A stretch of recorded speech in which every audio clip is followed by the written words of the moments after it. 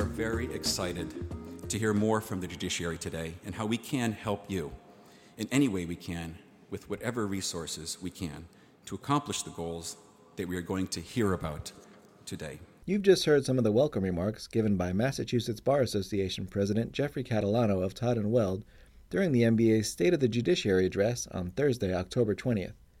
I'm Jason Scally, and on this episode of the Mass Bar Beat, we'll be looking back at the 2016 State of the Judiciary address and listening to some of the remarks given during the event.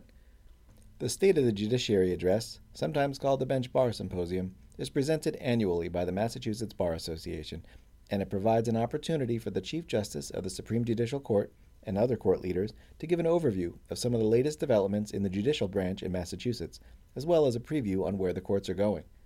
This year, the event featured SJC Chief Justice Ralph Gants, Trial Court Chief Justice Paula Carey, and Trial Court Administrator Harry Spence. But first, MBA President Catalano offered some brief remarks, noting that a major concern the bar has heard from the courts is the need for more qualified and diverse applicants for judgeships in Massachusetts. One of the ways the Mass Bar Association is responding is through the launch this year of the MBA's inaugural Leadership Academy.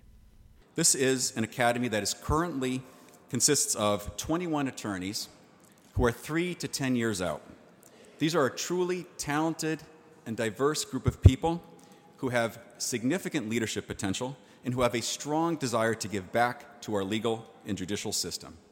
Among the programs that Leadership Academy Fellows will take part in this year is a December meeting on public service, where Superior Court Chief Justice Judith Fabricant will be among the panelists talking about the judicial branch and inspiring them to consider future careers on the bench. So hopefully with the new crop of diverse fellows every year hearing about the noble goal of becoming a judge, we will end up in the not-too-distant future with a judicial branch that is representative of the fabric of our legal society. MBA President Catalano also discussed one of the new ways the MBA was increasing its focus on protecting the rule of law with the new makeup of the MBA's Civil Rights and Social Justice Section Council. It is chaired by Richard Cole, a nationally recognized civil rights expert.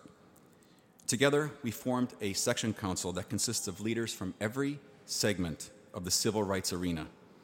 We obtained representatives from the ACLU, the Lawyers Committee for Civil Rights, the Attorney General's Civil Rights Division, and we obtained a representative from every single minority bar association. President Catalano then kicked off the heart of the State of the Judiciary by introducing the next speaker. You'll hear me talk a lot about leadership this year, and now it's my privilege to introduce you to one of the great leaders of the Commonwealth today, a great friend of the Massachusetts Bar Association, Chief Justice Ralph Gants. You know Chief Justice Gants is a brilliant jurist from the decisions he writes and the speeches he gives, but I can tell you he also has an incredible way of connecting with you on a very personal level. When you meet Chief Justice Gants, you realize how blessed we are in Massachusetts to have someone like him leading our court system. And today, we are fortunate to hear what he has to say about the state of our judiciary. So without further delay, ladies and gentlemen, please join me in welcoming Chief Justice Ralph Gants.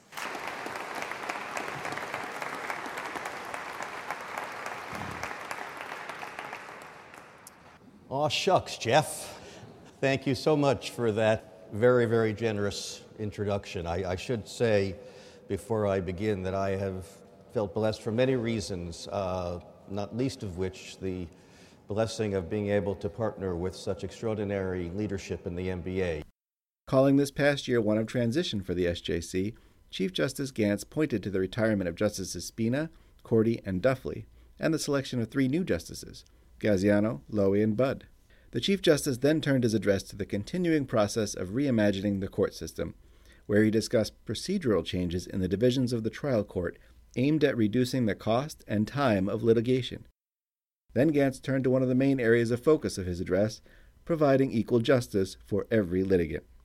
Through the training of judges and court staff, bench cards, and even jury instructions, we are examining the implicit bias that afflicts all of us and are seeking to ensure that bias does not infect our bail and sentencing decisions.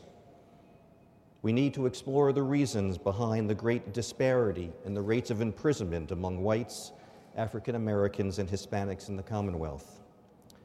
According to data collected by the Sentencing Commission, as a nation in 2014, the rate of imprisonment for African Americans was 5.8 times greater than for whites. In Massachusetts, it was nearly 8 times greater. As a nation in 2014, the rate of imprisonment for Hispanics was 1.3 times greater than for whites. In Massachusetts, it was nearly 4.9 times greater. We need to find out why. The Chief Justice of Delaware recently asked the University of Pennsylvania to examine the reasons for racial disparity in sentencing in his state, and its report was issued last month. I have asked Dean Martha Minow of Harvard Law School if she would gather an independent research team to explore the reasons for racial and ethnic disparity in the incarceration rate in Massachusetts, and she has graciously agreed to do so. We in the judiciary will cooperate with her research team to provide them with the data they will need to examine this criminal justice systemic issue. We need to learn the truth behind this troubling disparity, and once we learn it, we need the courage and the commitment to handle the truth. Earlier in the evening, NBA President Jeffrey Catalano touched on the same topic and alluded to conversations with other court leaders about rooting out bias in the legal system. He announced that the NBA, through NBA Vice President John Morrissey, would be holding a program about dealing with implicit bias in our legal system on March 22nd. This is a complicated issue. There are many permutations to it, but this is something that came through our conversations with Chief Justice Carey and Harry Spence, who expressed that part of their strategic plan is to take this issue on. And we commend Chief Justice Carey and Harry Spence for their efforts to deal with this very difficult and very sensitive issue. I have heard personally from my colleagues who are minorities about some of the experiences that they have encountered in our legal system. And honestly, it is eyebrow-raising and it is even jaw-dropping. It is hard to believe that this is going on today in our legal system in our state. But it does. Some of it is subtle and implicit. Some of it is overt. And we need to be taking this on. Chief Justice Gantz then went on to discuss how the courts have been taking a hard look at providing equal justice for those facing financial challenges. Last term, we reaffirmed the legal principle that no defendant should be imprisoned or otherwise punished because he or she is too poor to be able to pay a fine, fee, or an order of restitution. We are examining whether we are unwittingly punishing poverty by the imposition of fines, fees, and restitution that a defendant has no ability to pay, and taking steps to ensure that the inability to pay does not result in the revocation of probation, the inappropriate extension of a period of probation, or time in jail. We will continue to work with legal services and the pro bono bar to diminish the justice deficit endured in civil cases by those unable to afford counsel. We have created 6 new court service centers in our larger courthouses that have made it easier for those without counsel to navigate our court system. We take pride in the National Center for Access to Justice having recently ranked Massachusetts 2nd overall in the nation for our work in the areas of attorney access, assistance to self-represented litigants, language and disability assistance, and self-help information. But we know that progress in these areas requires continued commitment, resources, and study, and that we are far, far away from where we need to be. Continuing on the theme of equal justice, Chief Justice Gantz implored the legislature to act on the court's request to expand the housing court statewide, calling it an injustice that 1 in 3 state residents are denied access to a housing court. It is neither fair nor sensible that residents of Boston and Boylston have access to a housing court, but residents of Brookline, Braintree, and Burlington do not. A housing court is not only good for tenants, it is good for landlords. Where a landlord has access to both a housing court and a district court or the BMC, more than 4 out of 5 landlords vote with their feet by choosing to bring their eviction action in housing court. Housing courts save vulnerable people from homelessness and save the taxpayers millions of dollars by avoiding the need for emergency shelter. Gantz then turned to the topic of criminal justice reform. As many of you know, the Governor, Speaker, Senate President, and I invited the Council of State Governments, CSG, to do an in-depth study of our criminal justice system as part of its Justice Reinvestment Initiative, and to provide us with the data and analysis that will assist us in shaping criminal justice policy and improving public safety by reducing the rate of recidivism. The steering group created to guide the Justice Reinvestment Initiative and the working group created to implement it have carefully reviewed the data that CSG has furnished and the analysis it has provided, and we eagerly await CSG's final policy recommendations. Gantz called the collaboration between all branches of government in the Justice Reinvestment Initiative a historic opportunity to improve criminal sentencing and reduce the risk of recidivism. But he ended with some words of caution. We must have the perspective and the humility to recognize that calling something a reform does not necessarily make it so. We must remember that the criminal justice system we are seeking to reform was itself the result of changes that were thought to be reforms when they were put in place. We must think hard not only about the consequences we intend, but about the foreseeable consequences that we do not intend. Gantz then thanked his fellow judges, court clerks, probation officers, and other court personnel for their dedication. He also thanked the legislative leaders for sharing in his commitment to providing justice for all, and for considering the court's budget requests fairly in challenging fiscal times. The Chief Justice concluded by tipping his hat to the bar for what he terms, quote, an extraordinarily productive partnership during his years as Chief Justice. You have been our advocates in the legislature.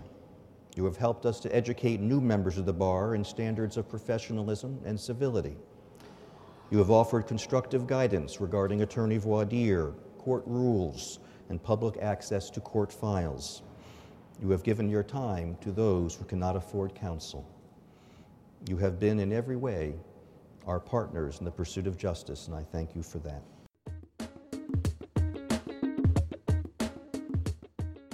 NBA President Jeff Catalano then returned to the podium to introduce Trial Court Chief Justice Paula Carey. I know it's been said before, but when it comes to leaders, we have an embarrassment of riches in our court system. And Chief Justice Carey is one of the richest, most committed individuals I have ever met in our profession. I want to thank her for being such an incredible friend to the Massachusetts Bar Association over the years and to the bar at large. Truly, everyone in the Commonwealth is fortunate to have such a committed public servant, and we are excited to hear once again about some of the exciting things that she has in store for our trial courts. Chief Justice Carey thanked a host of court and state officials in the audience before giving a heartfelt thank you to her colleague, Court Administrator Harry Spence. She then described the role that the trial court plays in the Commonwealth today. The court system is the last haven for people who have nowhere else to turn. Generally, we see people at their worst. But however they present themselves, we do and we must deliver fair and impartial justice in a respectful and dignified manner. More and more, our court system is being called upon to do things it's never had to do before. In light of the opioid addiction, we just got a notice that for the third time in as many months, several of our court officers have actually brought someone and saved their life through the use of Narcan. In our courts, we're not emergency rooms, we're not trained to be doing this, but yet the court system has stepped up to the plate, have trained all of our court officers to administer Narcan, and many of whom have got first responder treatment. We've had to do it. It's how people come to us. Chief Justice Carey then gave a forward-looking address on where the trial court is headed. As we deliver justice over the next few years, we're going to focus on 4 umbrella policies and principles. 1 is the principle of continued improvement. 2 is racial and ethnic disparities, as Chief Justice Gantz has indicated. 3, public trust and confidence. What can we do in the judicial system to improve and foster public trust and confidence in what we do? And 4, the user experience. How do people experience our courts? And how can we make their experience better? Chief Justice Carey also drew the bar's attention to 2 immediate challenges facing the trial court: the more than 50 judicial vacancies, which is causing a crisis, and a significant shortage of court officers due to budget constraints. Despite these challenges, we are determined to deliver justice with dignity and speed. We're determined to keep up with our caseload. Our judges and our staff continually find ways to get the job done, to meet these challenges and to respond to what the public needs. and what you, members of the bar, need. Chief Justice Carey also thanked the bar for its history of support. This collaboration is something I want you to know that we in the judiciary do not take for granted. Year after year, I stand here grateful for your leadership in the bar and grateful for your partnership. And today I'm here to tell you how excited I am for the future that lies ahead over the next year.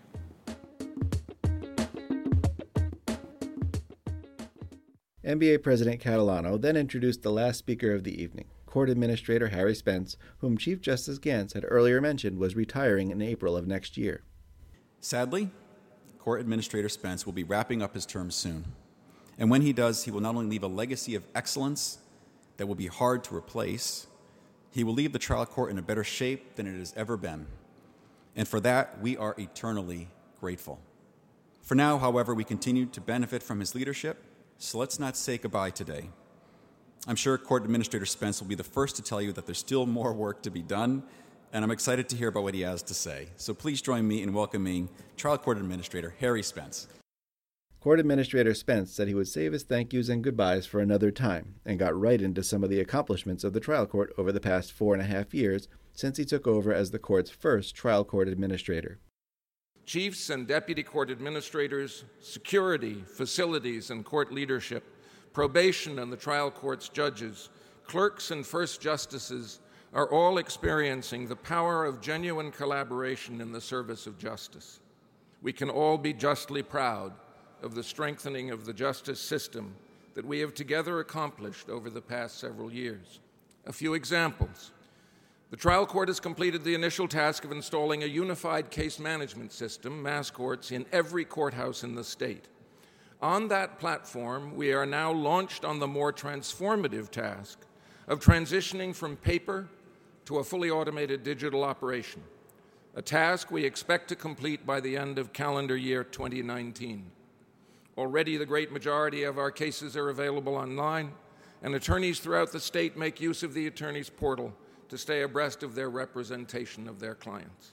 Secondly, after a wrenching period of controversy, the probation department has adopted evidence-based practices and risk assessment tools throughout its work and is undergoing an important reorganization to free probation officers from the administrative tasks they've been doing to concentrating on altering the arc of the lives of their probationers. Third, the trial court has led the Commonwealth in responding to the opioid crisis by doubling the number of drug courts in the state and by establishing a specialty court system that ensures the continuing high quality of drug court work in accord with the evidence-based principles that undergird the effective work of drug courts. Court Administrator Spence noted how the trial court has improved the pathways to justice for unrepresented litigants with the court's 6 court service centers and more robust online resources. He then went on to praise improvements in the court's facilities management and security departments, as well as advancements in its hiring practices. But more importantly than all these accomplishments, he said, were the values embraced throughout the trial court, particularly working more as a community in partnership with each other, one working together to improve the quality of justice. Court Administrator Spence then wrapped up his final remarks at a State of the Judiciary address by saying the courts are in good hands with all those who work within the system. I am honored to have worked these almost 5 years with such a group of people. The people who administer our system of justice are intelligent, resilient, good-humored, and morally committed. They serve our Commonwealth with dignity and dedication. I am confident that they will continue the great work that has given all of us such deep satisfaction in recent years. I'm grateful to you all for how you've embraced change, and I look forward to learning of your continued progress in the days ahead. And with that, the 2016 State of the Judiciary address drew to a close. I hope you've benefited from hearing these excerpts and summaries of the State of the Judiciary address here on the Mass Bar Beat. On behalf of the Mass Bar Association, which presented the State of the Judiciary on October 20th, I'm Jason Scally. Thank you for listening.